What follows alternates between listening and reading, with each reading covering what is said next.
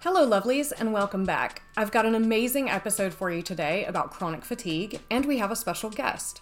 Her name is Dr. Vanessa, and she is a naturopathic physician who has been an amazing, incredible support to me through my chronic illness. Naturopathic physicians diagnose and treat health problems with nutritional and lifestyle advice, herbal medicines, and natural therapies. Dr. Vanessa's specific specialties include hormone imbalances, chronic conditions, mental health concerns and addictions, autoimmune disease, cancer, and biohacking. Because we have so much amazing information to share with you, and because maintaining focus can be pretty difficult when you have chronic fatigue, we're going to split this information across multiple episodes. As always, the content warning for this episode includes my foul mouth, and today I'm joined in my foul language with Dr. Vanessa. My mom always warned me that if you have friends with bad habits, you're likely to fall into those habits as well. Well, sorry, Mom. I bet you didn't think I was going to be the one corrupting others.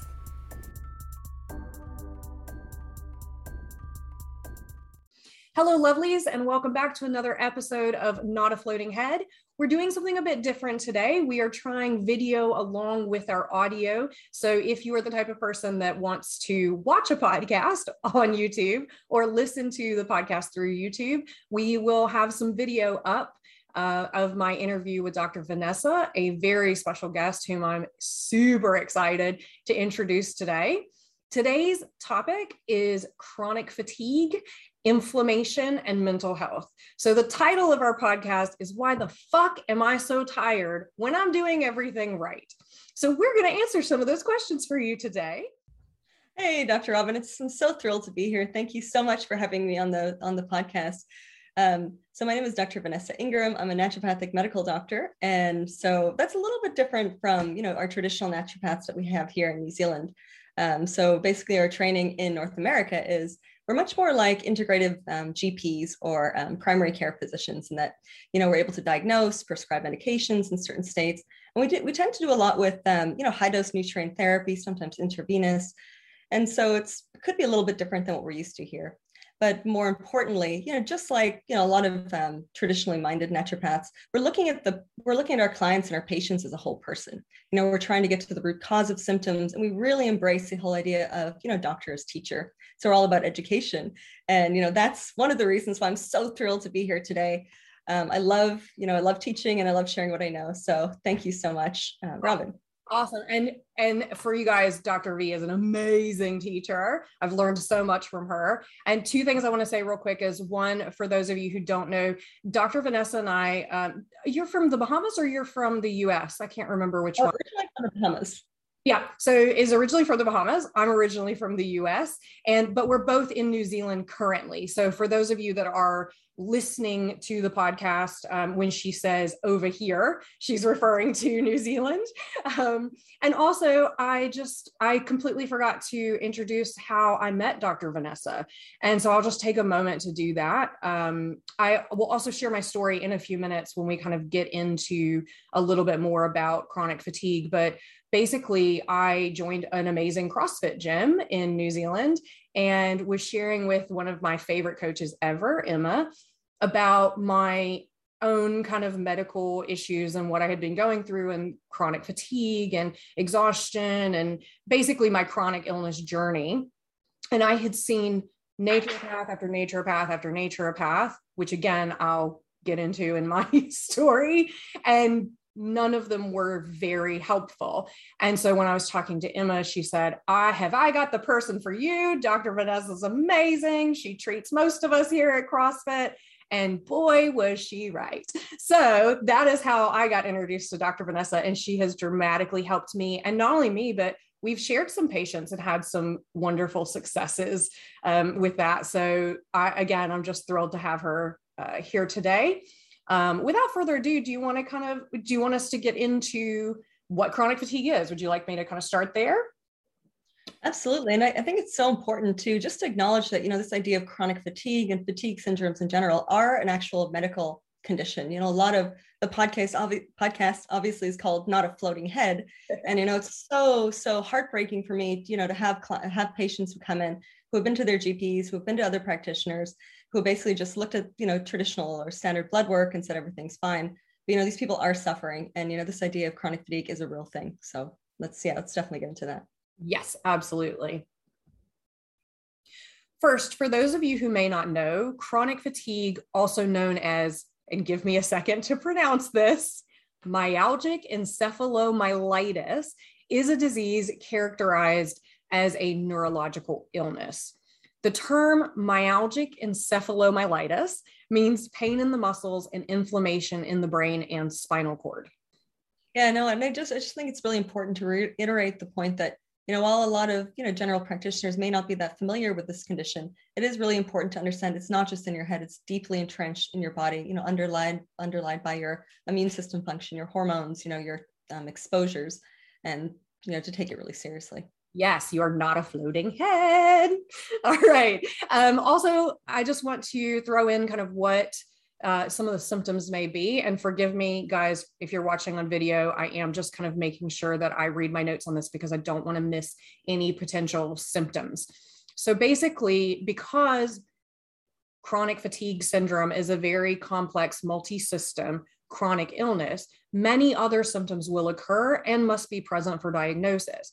These include, but aren't necessarily limited to, problems with thinking, concentrating, memory loss, vision, clumsiness, muscle twitching or tingling, sometimes called neurocognitive problems, disrupted sleep, pain or aches in the muscles, joints, or head, a drop in blood pressure, feeling dizzy or pale, palpitations, increased heart rate or shortness of breath with exertion or on standing. So let me say that again. Increased heart rate or shortness of breath with activity exertion or upon standing. Allergies or sensitivities to light, smells, touch, sound, foods, chemicals, and medications. Gastrointestinal changes such as nausea, bloating, constipation, diarrhea, which a lot of times people will think is IBS. Urinary problems, sore throat, tender lymph nodes, and a flu-like feeling, marked weight change, extreme loss or gain, either one, it's different depending on the person, inability to cope with temperature changes. A person's symptoms will fluctuate or can fluctuate over short periods of time, even from hour to hour. So as you can see, this is so much more than just fatigue. I just think it's really important for people to remember too. Often, we don't put a lot of symptoms together. We'll have one thing, maybe a little, weird feeling in our fingers or lightheadedness when we stand up, and then some gut changes. And it's really important to kind of think of our body as a whole and not kind of try to diagnose ourselves based on one or two symptoms. Yeah, absolutely. Absolutely. I think that is important. And also what's really important that we want you to know today is that the CDC estimates that 1 million people in the US have chronic fatigue syndrome, and as many as 17 to 24 million people worldwide suffer with chronic fatigue syndrome. And I do mean suffer. Additionally, a recent UK Biobank study places the worldwide estimate at 30 million people. 30 million people, guys. So chances are that you or someone you know may be experiencing and trying to cope with chronic fatigue. And I think also it's also important to remember that, symptoms, they don't always end up, or they don't always start kind of severely. And so it's really important to take things seriously, at the onset. So, if you have a practitioner or a doctor who's not kind of looking into or investigating some, random seeming symptoms that you're having and not taking them seriously, it is important to kind of keep pressing and kind of keep investigations open. Absolutely. And hopefully as Vanessa goes more into this stuff, we will give you guys ideas of actually how to track these symptoms and what will help you when you go to the doctor to discuss these symptoms. Also, lovelies, within those symptoms, there is going to be a variation in the, Vanessa, how did you say it a second ago that was so good? Severity. The severity of your symptoms. Some symptoms may be more severe, some symptoms may be less severe, and you can't compare your symptoms to symptoms that someone else may be having or experiencing. Also, within chronic fatigue syndrome, there are many subtypes within this spectrum, which means that treatment, like therapy, is not a one-size-fits-all approach. applying one type of treatment for one subtype can be very damaging to another subtype, which I think Vanessa will probably get into more as she's actually talking about what some of the things that you need to look at and consider if you think that you may have chronic fatigue syndrome. Would you say that's accurate, Vanessa? Absolutely. And I think, the term chronic fatigue syndrome, it really describes kind of the result of kind of what's going on. And everyone's causes of why they got to that point are going to be a little bit different. Some people's may be more underlined by, toxic exposure, mold in the environment, or some kind of inflammatory syndrome, versus someone else that could be more driven by something like kind of stress and hormone imbalance. So in that sense, treatment could be very different because we're working on the underlying causes. So let me take a second and ask Vanessa, what are some of the things that we think or know can cause chronic fatigue syndrome? Yeah, so chronic fatigue syndrome, is underlined by this idea of inflammation, or our immune system just being a little bit overactive, or not responding appropriately. And a lot of the things that kind of drive that immune system dysregulation or imbalance are things like latent infections, things like Epstein-Barr, CMV, herpes type infections. These things tend to live in our body, and if they're not cleared completely, they can kind of be in silent mode and kind of reactivate, causing the immune system to be quite confused. Other things that I see a lot in my practice are things like, different environmental toxicant exposures. So things like, pesticide residues, things on food, things in our personal care products and cleaning products. A lot of us are exquisitely sensitive to some of these chemicals, which actually disrupt our cells' ability to make energy. There's also another big one is, heavy metal exposure. So things like cadmium, lead, mercury, all of these things kind of mess up the way our cells produce energy again. In New Zealand, one that I see quite a bit is, mold exposure. So about 1 in 3 or 1 in 4 people will be just genetically a little bit or very sensitive to mold in the environment. And for these people, when they're breathing in mold or they're living in moldy environments, their immune system just gets switched on. And that just drives this chronic low-grade inflammation, like a slow burning fire that just kind of interferes with our body's ability to make energy. Yeah. Of course, other obvious things we always need to consider are things like nutritional deficiencies, being low in certain vitamins and minerals that are needed for energy production. And of course, tying onto that, our gastrointestinal health. So a lot of us have heard of, this idea of the gut microbiome, but, what a lot of us don't realize is we have about 10 times as many bacterial cells that are us than we have human cells.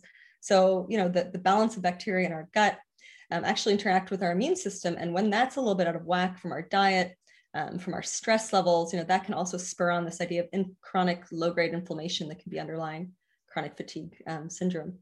Of course, honorable mentions, again, we have our hormone balance. For women, obviously, we have, our sex hormones, but another big one is our thyroid function. Our thyroid has a lot to do with our metabolic rate. And then we have our stress hormones or our adrenal hormones. And these interact with our thyroid hormones as well as our sex hormones. And altogether, if that hormonal symphony isn't, if everyone's not playing the right tune, that can also upset the immune system and kind of lead or, exacerbate chronic fatigue syndrome. So those are kind of the main ones, I think. Yeah, that's a lot. Yeah. And just really quickly, Robin, one resource I really want to just mention to everyone that everyone has access to is, so when we're exposed to things like mold in our environment or certain heavy metals and things like that, it can cause this idea of neuroinflammation or inflammation in the brain. Mm-hmm. And from anatomy, we know that the eyes are really just projections of the brain, and so basically we can get swelling in the brain and then swelling in the optic nerve. And there's a really interesting way we can test this. It's called testing visual contrast sensitivity. And this is basically an online vision test you can do. And it's not diagnostic, but it is a nice screen to tell you if you should kind of pursue this line of thinking. Okay. And so if you go to a website called www.vcstest.com. So it's visual contrast sensitivity. Got it. So sorry, say that again because I interrupted you. Very fast. Sorry, I get very excited. That's VCS test, a visual contrast sensitivity test.com. You can log in, you can do this online test. It can basically tell you if, there's a, if based on, the people who've done the test, if you're likely to have this little bit of inflammation that's showing up that's messing up your ability to discern visual contrast, and if you should pursue this idea neuroinflammation due to mold or metals a little bit further. And is that's specific to metals and mold, or is that other things that could be causing that neuroinflammation as well? No, it's not specific, but it is a test for just basically CNS inflammation or inflammation in this central nervous system. So it would be so basically what I'm hearing you say is that could be a potential. Is it free? Is it something you can do free, or is it relatively expensive? I think it's $14. You have to donate to the foundation. It's a research foundation. So and again, it's not diagnostic, it's just a screen. Yeah. So $14 for kind of a precursor leading up to a potential diagnosis. But that's pretty freaking affordable. $14 is pretty decent. Right. And if do you think that a GP or a primary care doctor is going to actually look at that? Or do you think they're going to think that you went off the rails and did Dr. Google and they're going to throw that out the window? Most general practitioners, unless they're kind of familiar with kind of Lyme disease, mold illness, and kind of chronic fatigue, they may not be familiar with it. But it's very research backed. It's based on the work by Dr. Schumacher, who's one of the experts in mold. Okay. And you go to the website, there's a lot of information there. And like I said, it's a good screen, not diagnostic, but when we get into like actually testing for, urinary mycotoxins or mold exposure in the urine or heavy metals, that can be up in the, $500, $600, $700 range. So Right. And if someone's consistently testing negative on that test, it would make me as a physician much less likely to do some of the expensive testing.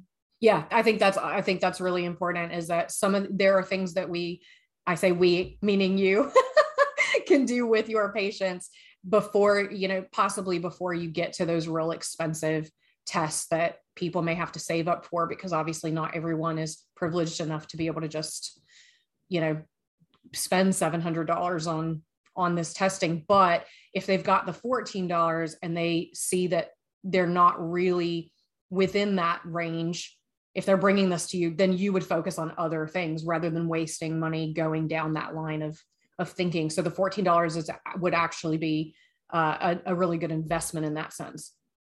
Absolutely.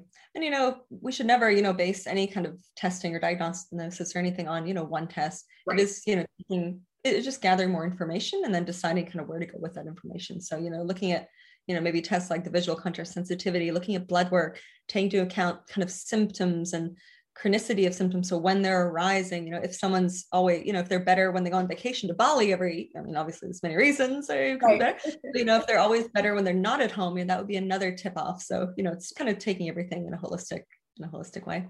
Yeah, absolutely. And I think that that's a really important point, is that we're looking, again, you like me treat people as a whole, not as a floating head. So you're taking all of the symptoms, the timing, kind of environment, stress levels, situational stressors, all of that, and looking at that picture. And I actually think this is a good place to say that this is a big difference between working with a doctor of naturopath versus a GP or a primary care physician, in that unfortunately a primary care or GP is limited to about 15 minutes per visit.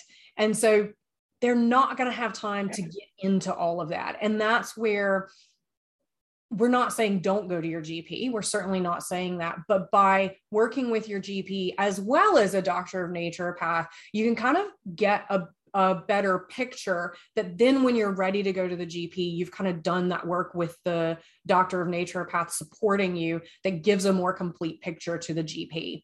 I think that can be, for me, that's been really helpful, because obviously I see you and I have a GP. And that's one of the things that has been super helpful, is knowing exactly what I want to hone in on when I'm at the GP's office. So I'm not spending 15 minutes giving my whole background and then completely miss what's going on. Right. Absolutely. And, I think, when it comes to, supporting someone's health, it really should be a team-based approach. Everyone kind of knows what their specialty is, and we're all helping each other and communicating, hopefully openly, to kind of best serve the person in front of us. Absolutely. Yeah. That's what we hope.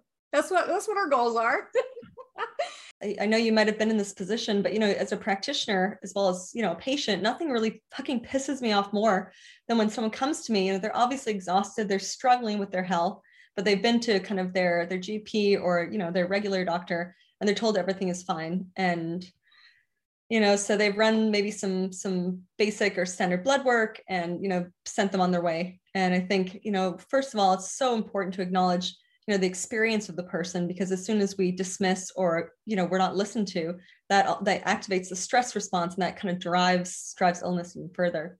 The second thing to really take into account is this idea of standard blood work, and and just really understanding that what's normal, or what normal is not necessarily what healthy or optimal is. For instance, reference ranges are basically just the averages of everyone who's taken that blood test in that area. So it's also on that day and time, isn't it? On that day and within a certain time. Exactly. So, I mean, the analogy I like to use is if you think of if you think of you or your body as a whole ocean, the blood work is like taking a cup of water or taking a glass and going down to the beach, at a random beach in New Zealand, taking a sample and saying, this cup of water is representative of the entire ocean, where, we're not taking into account, what time it was, what the tide was doing, what potential pollution there could have been in the ocean at that time because of what boats went past. And so you're the same. So, looking at blood work and saying it's normal, we need to take into the context of, everything else that's going on. Yeah. So I just want to, because I think this is so important. And this was mind blowing for me when I learned this, because obviously anyone that has been feeling like shit that goes to the doctor and is told everything is normal. And then the psychology part of it comes in where you start thinking, am I crazy? Is there something else wrong? Like, I feel like shit, but the doctor keeps saying everything's normal based on my blood work. So basically what I know and what you've just said is that when we go to have a blood test and we get that blood test back, that segment, that little section that shows the normal range to abnormal range varies day to day based on whoever took the test on that particular day. So whoever's the healthiest of that day is going to set the range of healthy, right? And then whoever's not healthy for that day sets the range of not healthy. Is that how we look at it? Or am I not saying that exactly correctly? No, you're exactly right. But I think, to kind of further that is just thinking about what else happened when you took that blood work. I mean, a good example is a few years ago, we had a patient with incredibly high cholesterol levels, and it was just shockingly high. I think it was like 500 or 600, in US measurements. Yeah. But when we kind of sat down and, that person, everyone was freaked out. The doctor wanted to prescribe him, anti-cholesterol, statin drugs right away. But we didn't really think of the context. And for him, he always was rushing to the lab in the morning. He was terrified of needles. And so his stress response was always really, really high before getting his cholesterol done. Yep. So we were able to we actually had a whole situation. We sent a nurse to his house, and he had some, his lipids done at a different time in a much more relaxed state. And his cholesterol was actually normal. So things like that are so important. Another good example is I had a patient once who had really high PSA, which is prostate specific antigen. And it was high. It was always normal. And then in, a few measurements in a row, it was high. And no one thought to ask him, maybe if anything changed. They sent him straight for a prostate biopsy. And after that, when that came back normal, we actually found out that he had actually taken up cycling, and he was riding his bike to the lab every morning, and that pressure, in that area from him, that was actually increasing his PSA levels when he got his blood draw. So, all of these factors are so important to you. Yeah. I also had, back when I worked in a primary care office in the US, they had a patient who they were testing his blood pressure, and it was off the chart. They were ready to call an ambulance. Like, it was massive. And I said, well, why don't I just take him into a room and do some nice, slow, deep breathing and see if we can actually get that blood pressure down. Now, I will tell you, the patient absolutely thought I was talking hocus pocus, magic, hippy dippy doodah, right? He thought I was absolutely whacked out of my ever loving mind. And so the first thing I did was actually explain how breathing can benefit your blood pressure, cholesterol levels, all of these things. And I did some deep breathing with him for about 20 minutes, and his blood pressure dropped right down. And I actually have to say, I had a fan after that. He was a total fan of deep breathing. Which was, you also saved him from blood pressure meds. Yeah, exactly. And I mean, the great thing is in that situation, I was working with medical doctors who absolutely believed in what I was doing, knew that there was research backing it, and was like, this is the best thing to try first, because this is a do no harm approach. Let's see if this works. And then if it doesn't work, then we can move on to calling an ambulance or whatever else we need to do. But, let's give this a try first.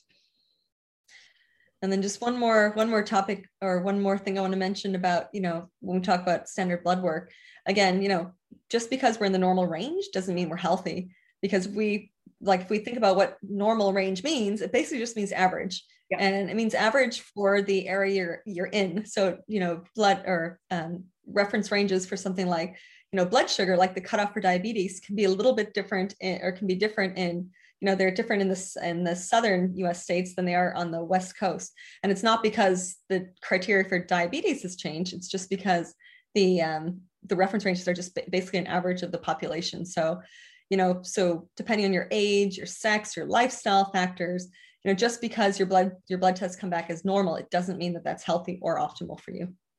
Right. I think that's another excellent point.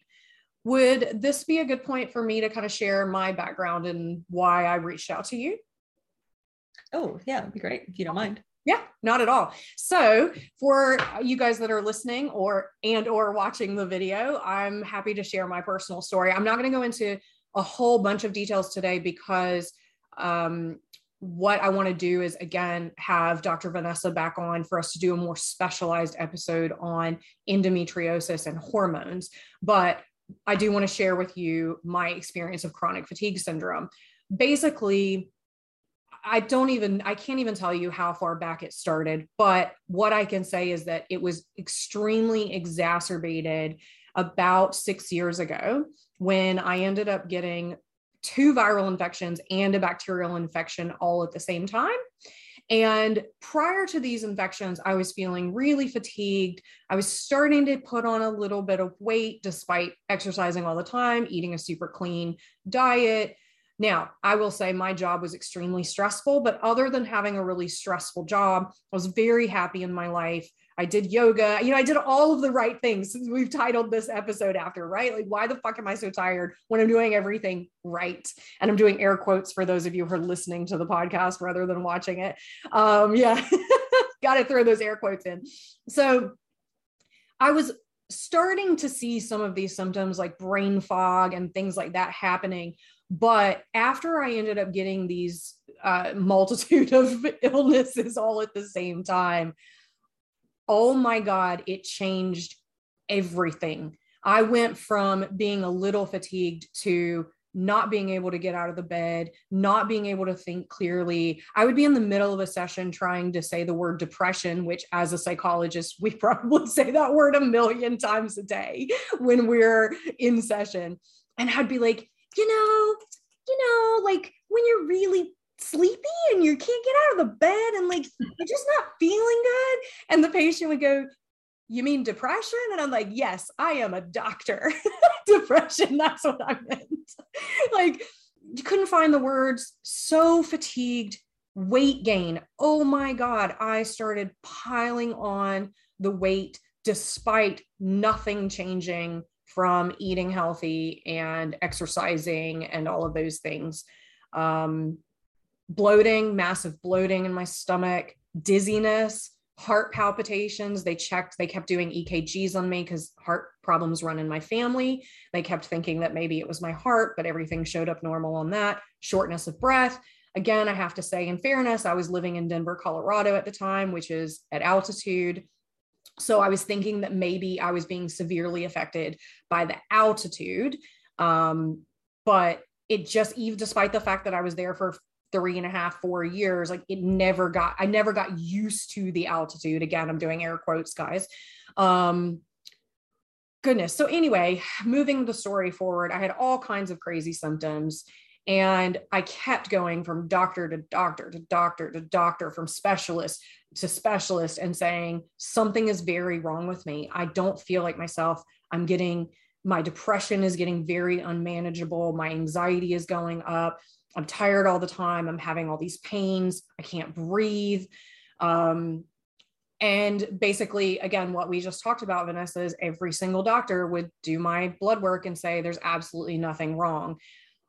At this point, I'm doing my own research, right? And trying to figure out what's wrong with me. And I'm going, I'm pretty sure that I have a thyroid issue. Like, I'm hitting every single symptom of a thyroid issue. But every time my blood work came back normal for a thyroid. So again, I'm being told nothing's wrong.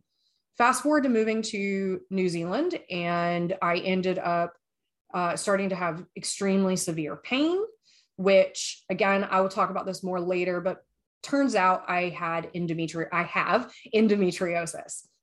And with endometriosis comes chronic fatigue, can also come thyroid issues, kind of all of these things that we're talking about today.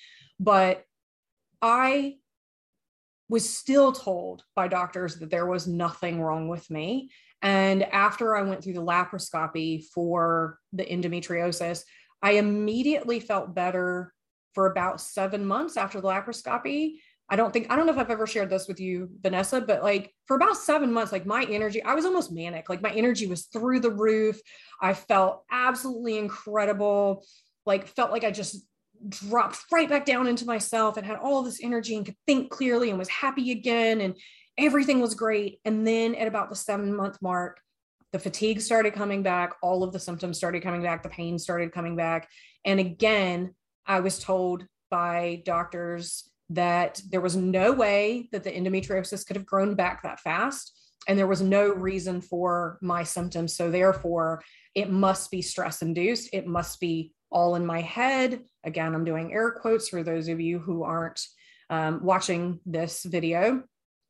And so then from there, what did I do? I spent thousands of dollars on nutritionists, personal trainers, other naturopaths who didn't happen to be doctor of naturopaths. And so thousands of dollars, and I would start to feel slightly better, but nothing really worked because nobody was addressing inflammation and hormone imbalances, like all these things that Dr. Vanessa is going to talk about today, where she's going to go into a lot more detail. And thank Lord baby Jesus. Hallelujah. I found Vanessa, who was like, okay, well, this is what we actually need to target first. And then we'll, go from there. And so again, I know that I said it wasn't going to be a long story and it ended up being a long story, but there's so many more things in there that I want women to know who have endometriosis and who have some of these more chronic illnesses. But I don't want our episode to get too long, so I will go into that in another episode. Yeah. And just one thing I want to add, Robin, is a huge pet peeve of mine is when doctors say it in a dismissive fashion, that stress, it's stress induced, and they're implying that, oh, okay, it's all in your head. Yeah. But like we know, our stress response deeply affects everything from our thyroid function to our immune system. If we're stressed and having chronically high, cortisol or stress hormones, our immune system is first depressed, and then it gets used to having too much cortisol around, and it flares up, so we get chronic inflammation. So this idea of stress being in your head, it's not. No, stress is deeply entrenched in every single cell of your body. So sorry, throw that in. Big pet peeve of mine. No, I think that's actually really important to say, because as a patient, that's exactly what it feels like. You go in and they're not talking about a physiological response of stress. They are dismissing you as it is a psychological stress where it's all in your head and you just need to be more resilient, which is a fucking pet peeve of mine when people are told to be more resilient. Which again, I'm not going to go off on a tangent on being resilient, because when you are at your absolute fucking wit's end and it is all you can do to keep breathing and to try to get to work and to try to, just put one foot in front of the other, you are more resilient than anyone could ever imagine. And so to be told that you need to buck up, be more resilient, go to see a psychologist, which again, obviously I'm a psychologist and I am absolutely love to support people through this process, but it's not because they need a psychologist because they're crazy. It's because it's nice to have that support of the psychologist saying, you are extremely resilient. And, these are the ways in which I can support you through your journey. And it's not about making you feel like it's all in your head. Absolutely. Back to that as well, like being all in our head versus, in our body, and just the interplay between both of those, being in chronic pain, having chronic fatigue, having latent viral infection, having, some kind of toxicity in your body, that actually drives a stress response. It actually turns on the chemistry of stress, which then has further, impacts on inflammation, again, on immune system function, on hormone balance and everything. So it's so intertwined and so frustrating. And, if a doctor ever does say, stress is all in your head, even if they were being dismissive, realize that, it's absolutely not. It's in your entire body. Yeah. Thanks for saying that. I think that's important, an important message for us to just keep repeating. So I think this would be a good time for us to start to go into a little bit more of the specific details. But before we do that, I think we'll start with what is fatigue. And Vanessa, I know you're going to go into actually explaining the physiological, what that means physiologically. But I just want to kind of throw in here real quick. Fatigue is not the same as tiredness. I think that is a really important distinction, because there's nothing that pisses someone off with chronic fatigue more than for you to be like, well, I didn't get much sleep last night either, and I'm tired, right? Like, that's tiredness is something that goes away when you get more sleep. Fatigue is something that no matter how much sleep you get, you still barely have enough energy to even take a shower. And it is an ongoing feeling over and over and over again for multiple days, weeks, months at a time. You just can't recover after a good night's sleep. So I just wanted to make sure that I stated that for people who are listening to this that may not have experienced chronic fatigue. And that's fantastic. And I hope you never do. But if you know someone or you're trying to support someone with chronic fatigue, that's the best way I can kind of describe the difference, is even taking a shower feels impossible. Yeah, and that's such a great distinction, and kind of it leads into kind of cellularly what's going on, because this idea of fatigue is, we talk about it from a kind of physiological point of view. It's to do with the cell's energy production machinery and mechanisms not really working, and when that breaks down, the cell can't even do its basic function. So if that's a muscle cell, it may not be able to pump out lactic acid, and so results in the symptoms of soreness. Or if it's a brain cell, it might not be able to generate the energy to kind of do neurotransmission or to talk to other brain cells, and so we can't think of words, or we get depressed. And so that's so important that you mentioned, it's not just being tired, like we may feel if we just don't get a good night's sleep. Yeah. So the cells are like your little minions, is what you're saying, right? And if your little minions are not working, if they don't have the energy, or there's something getting in their way, they're not able to produce the way that we need them to produce, correct? Exactly.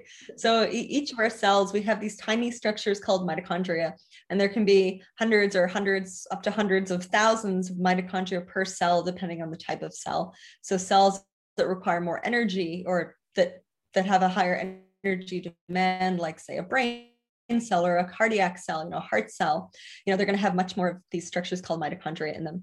And so what mitochondria are, they're basically your cell's little mini power stations. So they're the little guys that take, the sugars or sometimes the fatty acids from the food we eat and break down. And they take that and they shuffle it around, and they move electrons around, and they basically produce energy, or they produce the body's energy currency, which is called, ATP, from the fuel that we put in the form of the food we eat, or the fat that maybe we're breaking down. And so these little power stations, these mitochondria in our cells, they're affected by many different things, and they're dependent on, many nutrients for, the process of energy production to occur. And they can be damaged very easily by things like chronic inflammation, by things like heavy metals. And so as these mitochondria, they produce energy. If for some reason their ability to produce energy kind of breaks down or decreases, then that's the point at which the cell doesn't have enough energy to do what it's supposed to do. And that's where, over time we'll start to develop clinical symptoms depending on, what cell type are more affected. Okay. So would we say, because I always like to do imagery, my patients know I love to do imagery, and the more fun, the better, because that's how I learn. And I know a lot of people learn that way. So would you say then the mitochondria are like the Pac-Man? Like that they're there to kind of eat the energy and then transfer it to a different station. But if the energy's not there, they've got nothing to eat to kind of transfer it. Is that a way of thinking about it? It's definitely a good way. They take the breakdown, all the food and the sugar and the carbohydrates and the fats we eat, be broken down into simple sugars that the mitochondria use, and they basically take those fuels and they turn it into chemical energy. Correct. So they would be eating the sugar, and then they'd be, for lack of a better way of saying it, pooping it out into energy. Basically, yeah. But basically, yeah, if there's something wrong, then either they're, eating it and not pooping it back out, or they're not eating it at all. And then you've got excess sugar or excess things. Is that a way of looking at it as well? Yeah, that's definitely one way. You could definitely look at it like that. That's very colorful. Is that an okay way of looking at it, or am I totally making this shit up as I go? No, I like it. Okay, you can totally correct me and be like, Robin, that's not the appropriate medical way of looking at it. I don't know if that's the way we learn in school, but right. It's very colorful. Yeah. Okay, cool. I'll take colorful. Okay, I will stop interrupting you and let you, what else would you like to say about kind of what gets in the way of those little Pac-Men? Like what kind of influences? You started to mention toxicity and inflammation. I don't know if you want to go into that a little bit more. Yeah, I guess probably the first thing to start with is just the idea of nutrient deficiencies, because, so basically the steps in which the mitochondria take their fuel and turn it into energy require different enzymes. And these enzymes, enzymes are just, often different proteins that take, one substance and turn it into another. And all of these enzymes require something called cofactors. And these cofactors are often in the form of minerals and vitamins. So, if we're chronically deficient in certain nutrients, that's where, our cellular machinery that generates energy doesn't work well. And again, different people will have different energy requirements. And so again, looking at something like, iron levels and saying, just because you're in range, for a lot of women, below 40 or even 80, of ferritin, that's just not enough iron to really kind of help to generate that energy production. So the first thing to think about is, I think, nutrient deficiencies. Yeah. So I just wanted to ask, because that was something that we came across when we were doing my lab work. And when I say we, I mean me and you, is that my understanding is that, again, iron is, you've got the iron, but the ferritin is what carries the iron into the bloodstream. Is that correct? The ferritin is actually the storage form of iron. So it's a good marker of yeah. Okay. But interestingly, ferritin is also what we call an acute phase inflammatory protein, or so often, sometimes if we're really inflamed, we may see our ferritin very high. And that can mislead us. So we could think, oh, we have enough iron for energy production, when it's actually just because we're inflamed that iron is so high. So can you have ferritin? Can you have an iron level that looks normal, but a ferritin level that doesn't look normal? Or are they both? Would they both be the same? No, so we can look at total blood iron, and that's the amount of iron that's actually in the bloodstream. But your body doesn't like to have too much iron in the bloodstream, because iron is basically causes oxidative stress. It can cause, for lack of better terminology, rusting, and it stresses the antioxidant capacity of our body.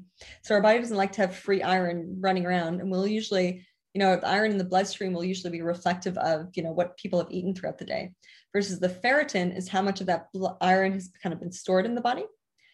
And there's also another marker called transferritin, and that's our transport form of iron. So that's the little boat that basically takes iron from one cell to another. So people will usually look at, basically transferritin saturation, which is how many little molecules of iron are traveling on each little boat as it's kind of moving around from cell to cell. Our ferritin, which is our stored iron. And also sometimes they'll look at, blood iron as well. Another interesting point, though, is it's not just our cells that like iron. A lot of bacteria like iron as well. So if we have an infection, our body will actually sequester iron. So it'll pull iron out of the bloodstream to keep it away from bacteria. So if you're acutely sick, especially with a bacterial infection, sometimes people will actually look somewhat anemic. And it's really important not to give people iron when they are sick or have a bacterial infection, because that could also feed the, bacterial metabolism. Oh, that's really interesting. I'd never heard that before. The reason I was asking about the difference in the ferritin is because I feel like before I found you and I was going through all of the lab work, from different GP to different GP, they kept telling me that my iron was normal, but it wasn't until I did the blood work with you where you said, well, we need to look at ferritin. And so I feel like the GPs either didn't look at the ferritin, or again, they were still putting me in a normal category. So I guess that's why my question was, can you have, quote unquote, keeping in mind what we talked about earlier about our lab levels, can you have a seemingly normal iron that then the GP doesn't even bother to look at the ferritin? Yeah, the frustrating, most GPs in fairness will look at ferritin, but the frustrating thing is, the normal range for ferritin in most, or for us, is, between 20 and 300. And that's a big ass range. Yeah. If you're 21 or 22 or, even 30, that could be normal. And someone, without taking your entire case could say, oh yeah, that's normal, kind of send you on your way. Like, you're not frankly, iron deficient based on that. But at the same time, for most women, an iron level of below 60 or 80, usually, that won't be enough iron to really help produce energy, because our mitochondria, one of the enzymes that shuffles, one of the electrons to another spot to help produce energy, the enzyme needs iron as a cofactor. So if we don't have enough iron for that, we'll usually, energy production will be low without actually seeing, red blood cells being low. And so I've read, and you tell me if you've also come across this, Vanessa, but since moving to New Zealand, I've done quite a bit of research on vitamin deficiencies, because I seem to have had more deficiencies after moving to New Zealand than I had in the US. And now, in fairness, I just want to put out there that I am vegetarian, mostly vegan. So I'm very well aware of my B12 levels and things like that. But I actually wasn't having any problems with my iron levels, or that I knew of, having any problems with my iron levels in the US. And so I did some research on it. And what I read was that in New Zealand, there is a lot of issue with iron deficiency because the soil doesn't contain iron here. And so therefore you almost have to get it from some sort of external source, because that's actually how we get our nutrients, is usually from the soil of the food that we eat, not necessarily from the animal that we eat or the plants that we eat, but it comes from the soil. Anyway, I'm not going to go down that rabbit hole. That's a whole nother episode on nutrients and stuff. But have you come across that as well? Does it sound accurate that would be part of why so many people may be iron deficient? I know selenium is a big deficiency in the soil in New Zealand, and that's definitely one of the reasons a lot of people are selenium deficient. Iron, haven't seen that as much, but I mean, the other big thing in New Zealand is people drink coffee and tea all day long, and I do too sometimes.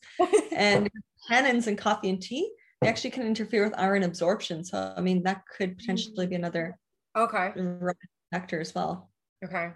And I know that we also wanted to make sure that we mentioned vitamin D here as well, because while most people know about iron, about vitamin D, about B12, I think that, again, oftentimes you go to a GP or a primary care doctor and you say, I'm feeling a bit fatigued. I'd like my iron checked. I'd like my B12 checked, and I'd like my vitamin D checked.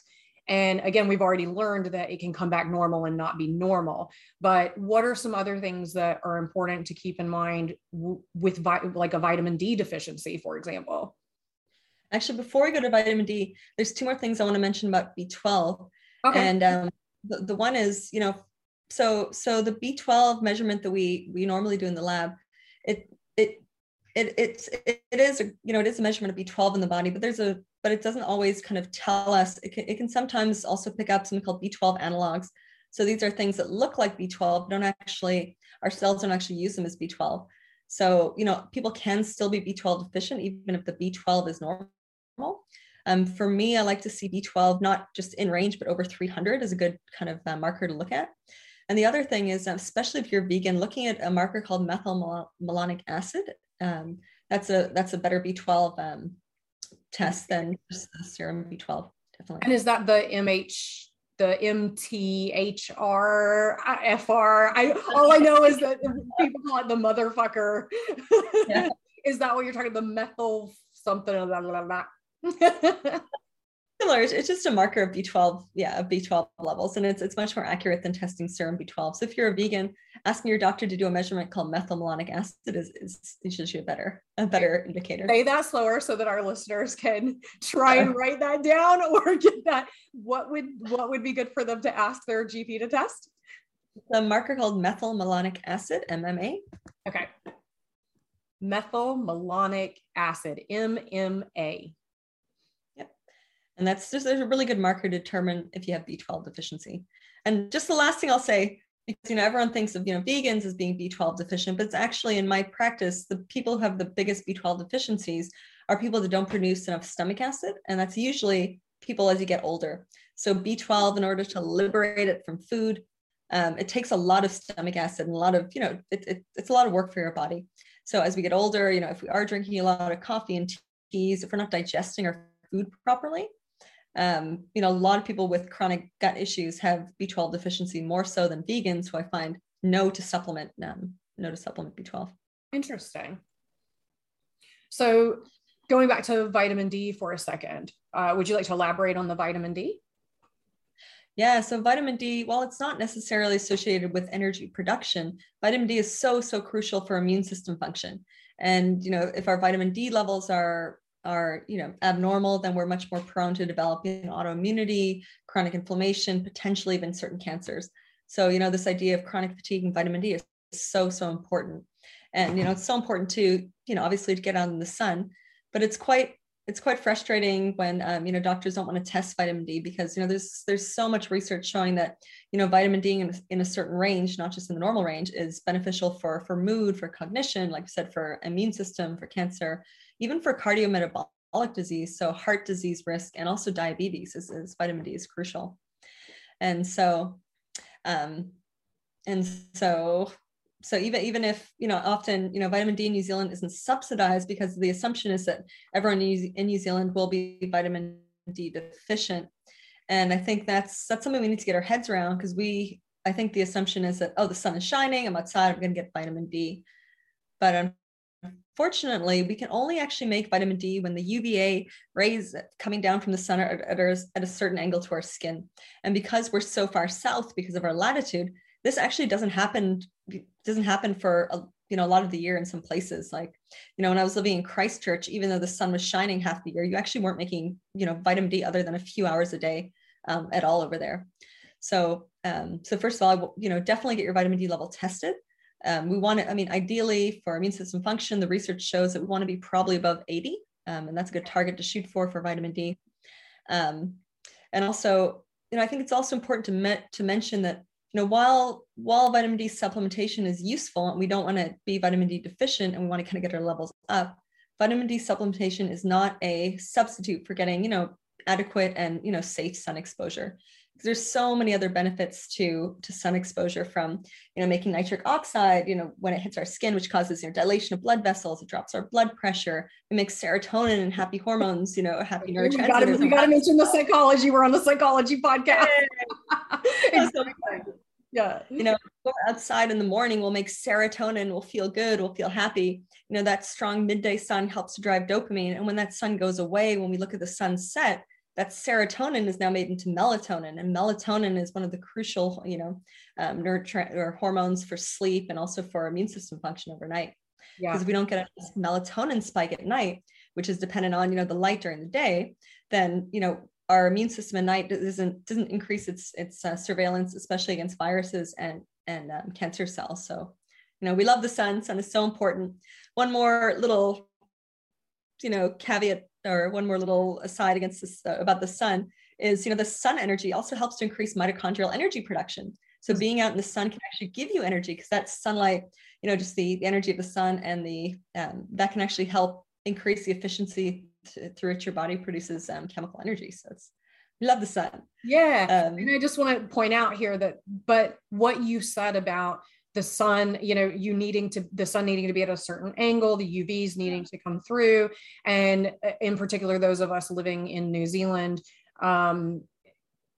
again, this goes back to why you may be doing everything right, but you're still feeling fatigued and you're not getting all of those benefits. And it's not your fault. We can't help the position of the sun and like where we live. But I've been told that by GPs here in New Zealand. And again, I haven't been in the US. I haven't lived in the US in about 5 years now. And so I can't remember if vitamin D is something that is run pretty regularly. I believe it is when you have your labs done, which is usually covered by insurance. So I don't know that Americans have the same issue with having to ask for vitamin D being run. Whereas what Vanessa was saying in New Zealand is that it's not part of our panel anymore because we actually have to pay out of pocket for it here in New Zealand. Whereas our other blood work is covered under our, I don't know if you call it social medicine, but under our medicine that we have here. And so that's something that I've had to put my foot down and say, I am willing to pay out of pocket. I very much want my vitamin D levels run. Yeah. And so, it's definitely worth doing, at least, I would say at least once a year. If you live, even further south in the North Island. So if you live in the South Island, even more crucial. There's another really cool resource I want to mention. There's a free app called DMinder, D-M-I-N-D-E-R, DMinder. It takes your GPS location and it lets you know when the sun is at the right angle during the day for you to produce vitamin D. Awesome. And it's a really cool tool where you can kind of get a sense of throughout the year, just how much of the day you'll actually produce vitamin D. And when the sun is at the right angle, you can click, you can do start sun session. And, before you use the app, it looks at your Fitzpatrick skin tone, and it kind of makes an assessment about how long it would be safe for you to be in the sun. And then you can also put in your vitamin D blood measurement. And if you use it every day and you're really kind of diligent, diligent, then and basically it can track and it'll estimate, your vitamin D blood levels as you use the app. And it'll tell you, like, as when you're in the sun and you're using the app, how much your vitamin D production. So like, I was outside this morning and I was using my DMinder and I made, 20,000 IUs of vitamin D, and you can kind of watch the little dial go around. It's a really amazing, a very, very cool tool. So I highly recommend that one. Oh, that's super cool. We like our free apps. Yeah. DMinder. Yeah, cool. And another nutrient that you mentioned was iodine, or iodine if you're in the US. Yeah, so iodine is so important, and it's another really big, very common nutrient deficiency we see in New Zealand. And obviously iodine is present in seafood, and so vegetarians, vegans, people who are not consuming seafood, or because our diets generally don't include sea vegetables like our seaweeds. Sorry, my dad was, my parents were macrobiotic, which is a Japanese way of eating. And we had a lot of seaweed. My dad's a doctor. He's so into seaweed. Yeah. He used to say, don't call it seaweed. It's a sea vegetable. Be respectful. So well, that in great. I just have to say, on a side note, I have tried so hard to like seaweed, sea vegetable for your dad out there. And I cannot like it. I fucking hate it. It's like licking, and I love the ocean, but to me it's like licking the bottom of the ocean. I just cannot do it. So I am probably very deficient in iodine. I mean, if we get frank deficiency of iodine, to the point where it's clinically manifested, it's something called goiter. So we get the swelling in our neck. Okay. And that's pretty much been reduced or eliminated with the advent or with the incorporation of iodized table salt in New Zealand. But for many people, or, a lot of health conscious people, they're not using iodized sea salt. So, kelp and sea veggies are so important. But, a lot of us, we don't get enough iodine from, iodized sea salt. And this can matter. Sorry to interrupt you. I just want to say real quick, because that was something I didn't know until I saw a nutritionist. Sea salt doesn't automatically have iodine in it. You have to get sea salt that has that in it, right? So it should be on the label, iodized sea salt or iodized table salts or what have you, correct? Yeah, exactly. Or like I said, get the sea veggies in. Yeah. I love a little bit of kelp in your diet. Yeah. But iodine is so important for thyroid function. And I think we're going to probably do lots of episodes on hormones later on. but our thyroid is basically the little gland that produces the hormones that set our metabolic rate. So basically the hormones that tell our cells how much energy to produce. And if we don't have enough thyroid hormones because we're deficient in iodine, then those little power stations don't make enough energy. So, if we're iodine deficient, then that'll also deeply impact our thyroid function. And thyroid function is so important for in chronic fatigue as well. Oh, and the last thing I want to say, iodine is so crucial for women's health. So breast health is often tied to iodine and iodine deficiency. So if we don't have enough iodine, we tend to produce too much, or we tend to not be able to get rid of estrogen, and we have high estrogen levels. And a really common symptom of iodine deficiency is, issues with a fibrocystic breast or kind of lumpy breasts, or, estrogen dominance. So. Yeah. And I think that's really important, because especially nowadays, and again, we're going to do probably multiple episodes on hormones and women's health, but nowadays we have, I think, probably at unheard of rates of high estrogen levels in women due to various reasons, things like perfumes and makeup and all of this stuff that is impacting our body's ability to get rid of that excess estrogen. And also, isn't there quite a bit of research that ties higher estrogen levels into higher cancer rates for women? Is that correct? Absolutely, especially obviously with breast cancer. Yeah. And so, but that's interesting. I knew about the excess estrogen, but I didn't know how iodine played into that. So I think that's a really interesting takeaway for women or men who are listening to this, to chat with your females in your life, about iodine, because it's really simple. It's a simple, just purchasing iodized salt or eating your sea vegetables, that's an easy thing to incorporate. One of my favorite ways to incorporate, an iodine-rich food into our diet is you can often find like kelp sprinkles at the grocery store, and these are a great source, obviously, of iodine, but also of selenium often, and those are two nutrient deficiencies we see commonly in New Zealand. So, if you don't mind the taste, I know someone here doesn't like them. I love them. Replacing your table salt, at least a couple times a week with some kelp sprinkles. Yeah, it's not working for me, Vanessa. The salt is not working for me. I want so badly to be the good vegan, good vegetarian that's like chomping on seaweed, but just not going to happen. So I have to work with you to get mine elsewhere. You can also get a liquid iodine in other forms as well. But I guess the one caveat to mention is, some people, especially if you have hyperthyroid or different autoimmune thyroid conditions, you can be very sensitive to iodine. So, I definitely don't recommend taking, high dose iodine or high dose iodine supplementation or the kelp tablets. That's something you want to look at your thyroid function first to determine if that's right for you. But, for the vast majority, 95% of people, incorporating iodine in your food in the form of a little bit of seaweed a couple times a week is a really good idea. Yeah, I think that is important to say, that when we're talking about which we really haven't talked a whole lot about supplementation, but obviously we're talking about that at the moment, this is why we're saying it's very important to work alongside your doctor of naturopath and your GP to have the blood work run, because you definitely don't want to overdose on iodine. And some of these you can't overdose on, you'll just pee them out. And then others you can, and iodine is one of those that, again, it's not frequent and it's not, it's pretty rare that this would happen, but it is something just to consider. Also, when we say, notice that Vanessa's saying a couple times a week, she's not saying pour it all over your food. Not like every meal.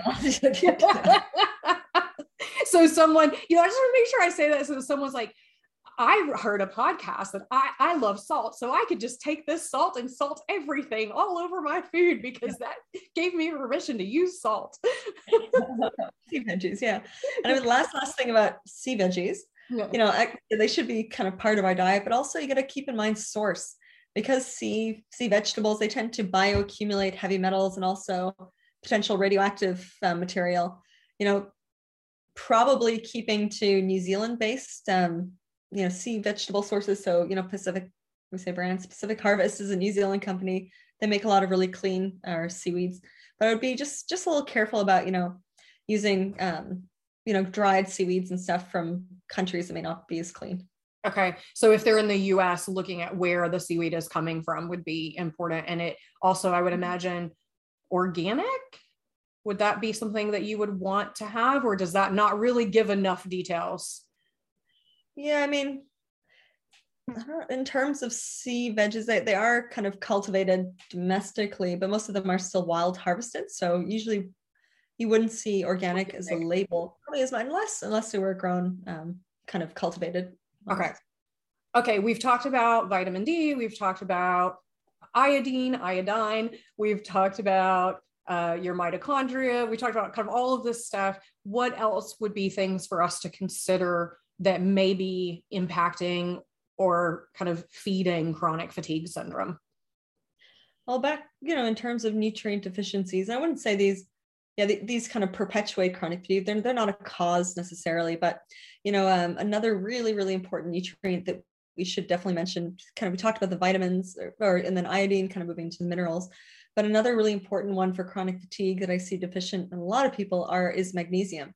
So magnesium, it's so important, without enough magnesium, we don't have proper energy production. And then without enough magnesium, our body can't relax deep enough. So we kind of had this, often people kind of present with, fatigue, but be kind of tired, but wired kind of feeling. Absolutely. And I used to, when I specifically worked with chronic pain patients, I talked about magnesium all of the time because it's so important for muscle spasms. If you're having a lot of muscle spasms, magnesium can be of significant benefit. Also mood.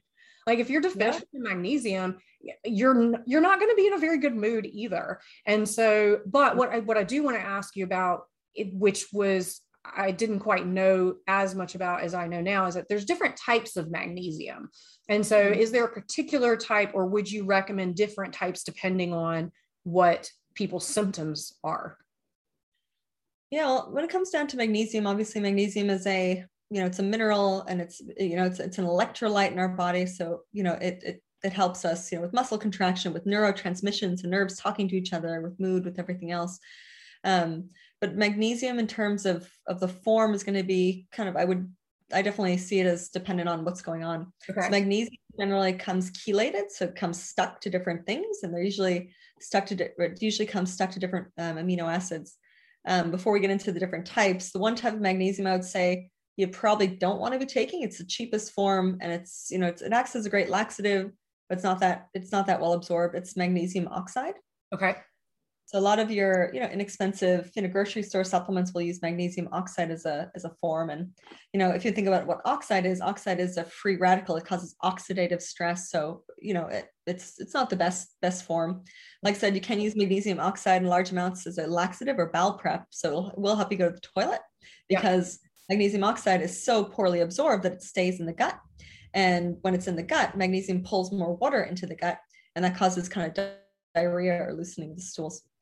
But in terms of what the good forms are, generally, again, it depends on what's going on. In terms of muscle relaxation, I really like magnesium glycinate. Glycine or bisglycinate.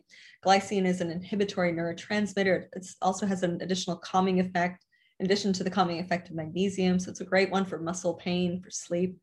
Magnesium malate is a really great form for muscle pain, because malic acid is another something else that helps with muscle function. For cardiovascular health, there's a form called magnesium taurate, which is bound to taurine. Taurine is another amino acid that the heart uses for contraction. So that's kind of double use for the heart. What are the magnesium? There's a really interesting form they're using a lot in psychiatry or mood disorders called magnesium threonate. I don't know if you've come across that one. Yep. Yeah. And that's a really form because it goes straight into the brain and crosses the blood-brain barrier really easily. So I don't know if that one's as easy to find right now, though. I'm not sure how easy is that one to find. It's not generally easy to find in like health or over the counter. I mean, not health food stores, but like grocery stores or pharmacies. But really good health food stores will have it. Naturopaths or naturopathic doctors will often have it. Okay. Integrative-minded GPs will kind of know where to find it. Yeah. That's the form. I mean, the other, another form that's not bad and it's really widely available, if you're on a budget, magnesium citrate. It's not terrible. that works pretty well, generally, and that's probably the lowest cost. And then, if we're talking about kind of, just getting your magnesium levels up quickly, I really love magnesium sulfate too, which is Epsom salts. Having a bath with 2 cups of Epsom salts, especially if you don't like taking supplements a few times a week, will really replenish your magnesium levels quite well. Absolutely. What about, because I've even seen now, lotions with magnesium in them. Yeah. Obviously, we want to be careful that we're not getting a lotion that's full of toxins, like fragrances and things like that. But if we're going natural, like a natural lotion with magnesium, that would be another way of getting it as well, correct? Yeah, so usually the transdermal forms are magnesium chloride. So it's basically almost like concentrated seawater kind of minerals. Yeah, basically. So that works quite well. I can't tolerate it. I find it really itchy. I do like magnesium gel, but people do. I'm the same way. I cannot do the lotion. It makes me itch until I almost scratch until I bleed. I cannot take it. So back in the US, there was a supplement that I used to like that you could drink, and it had a nice flavor. It was like a lemonade flavor, and you'd get it at Whole Foods or any kind of grocery stores that were a bit more organic. And it was called Calm. I remember Calm. Yeah, it was fantastic for anxiety, as well as when I was healing from a torn ACL and I was having muscle spasms after the surgery. The medication they gave me did nothing. I took that magnesium and I had no more muscle spasms. Like, it was unbelievable. I'm not sure what type of magnesium Calm has in it, but that's another thing. If you're in the US, another version rather than putting the lotion on, or if you're like me and you've moved into a really nice place, but it doesn't have a bathtub anymore, which makes me very sad. I can't take my baths anymore. That's another way of possibly getting your magnesium. Yeah, actually, that's a great point. And I think the next one we're going to talk about is gut function. So a lot of times, especially, I don't want to pick on grocery store and pharmacies, but the magnesium tablets are these hard, big tablets. Unless you have a lot of stomach acid and you're in a relaxed state, you may not be breaking those down enough to absorb the magnesium. So that's why, the Calm, I think it is magnesium citrate. It's like an effervescent lemon fiber powder. Yeah. That's actually quite a good form, because it's, when you mix it with water, it liberates magnesium and you can kind of absorb it very easily. So I'm a big fan of this. And I think that's another important point, kind of going back to doing everything right and it not fucking working, is if you're already taking magnesium and you're taking a supplement and it doesn't feel like it's benefiting you, it could be that maybe it has to do with your stomach acid and you're not able to absorb it. Or I forget the other point I was going to make, or maybe it's not the type of magnesium, maybe look at it and see if it was one of those that you were like, it's not necessarily, the most helpful. Maybe consider changing the way that you're getting the magnesium. Yeah, definitely. And, that's another point. Just want to make, almost like the reference ranges. Just because you're taking something doesn't mean you're absorbing it. Yeah. And full disclosure, we often like to pick on the pharmaceutical industry, but, the supplement industry as well has a lot of problems. And I'm not knocking anyone. I hope my mom doesn't hear this, but I grew up, my mom had the GNC franchise in the Bahamas when we grew up. And, I love GNC. I used to spend a lot of money at GNC. But they do have a lot of products that I wouldn't recommend. So, a lot of, coal tar derived, B complex vitamins, and, and not just vitamin C, CVS and all these kind of, retail companies. And so oftentimes, just because we're taking something doesn't mean, one, they're in the right form for our body to absorb and utilize, or for our body to utilize. And two, that, we might not even be absorbing them. So yeah, it's really important, not to write off, a supplement because you've tried it, but working with someone who understands form and dosing. Dose is a big one as well. So many people come to me, I take this and I take this, but I'm just like, they're taking a fraction of what they actually need, and so they're not seeing the benefit, and so they're writing off all all supplements just because of that. Yeah, exactly. All right, lovelies, I hope you have enjoyed this episode so far. As mentioned previously, we will be back with more amazing information related to chronic fatigue. In the meantime, if you're living in New Zealand or Australia and think I might be a good fit for you as a psychologist, please email me at notafloatinghead@gmail.com. Also, if you have questions or topics you'd like to be discussed, you can also email me at notafloatinghead@gmail.com. For funny, informative videos and pics, you can follow me on Instagram at Not a Floating Head. If you're living in New Zealand or Australia and would like to reach out to Dr. Vanessa about a consultation, you can go to her website, which I'll also include in the show notes. But her website is n=1.life. So that's the number 1 for those of you that are listening and not watching. So her website is n=1.life. Thanks for listening, and until next time, go have an adventure.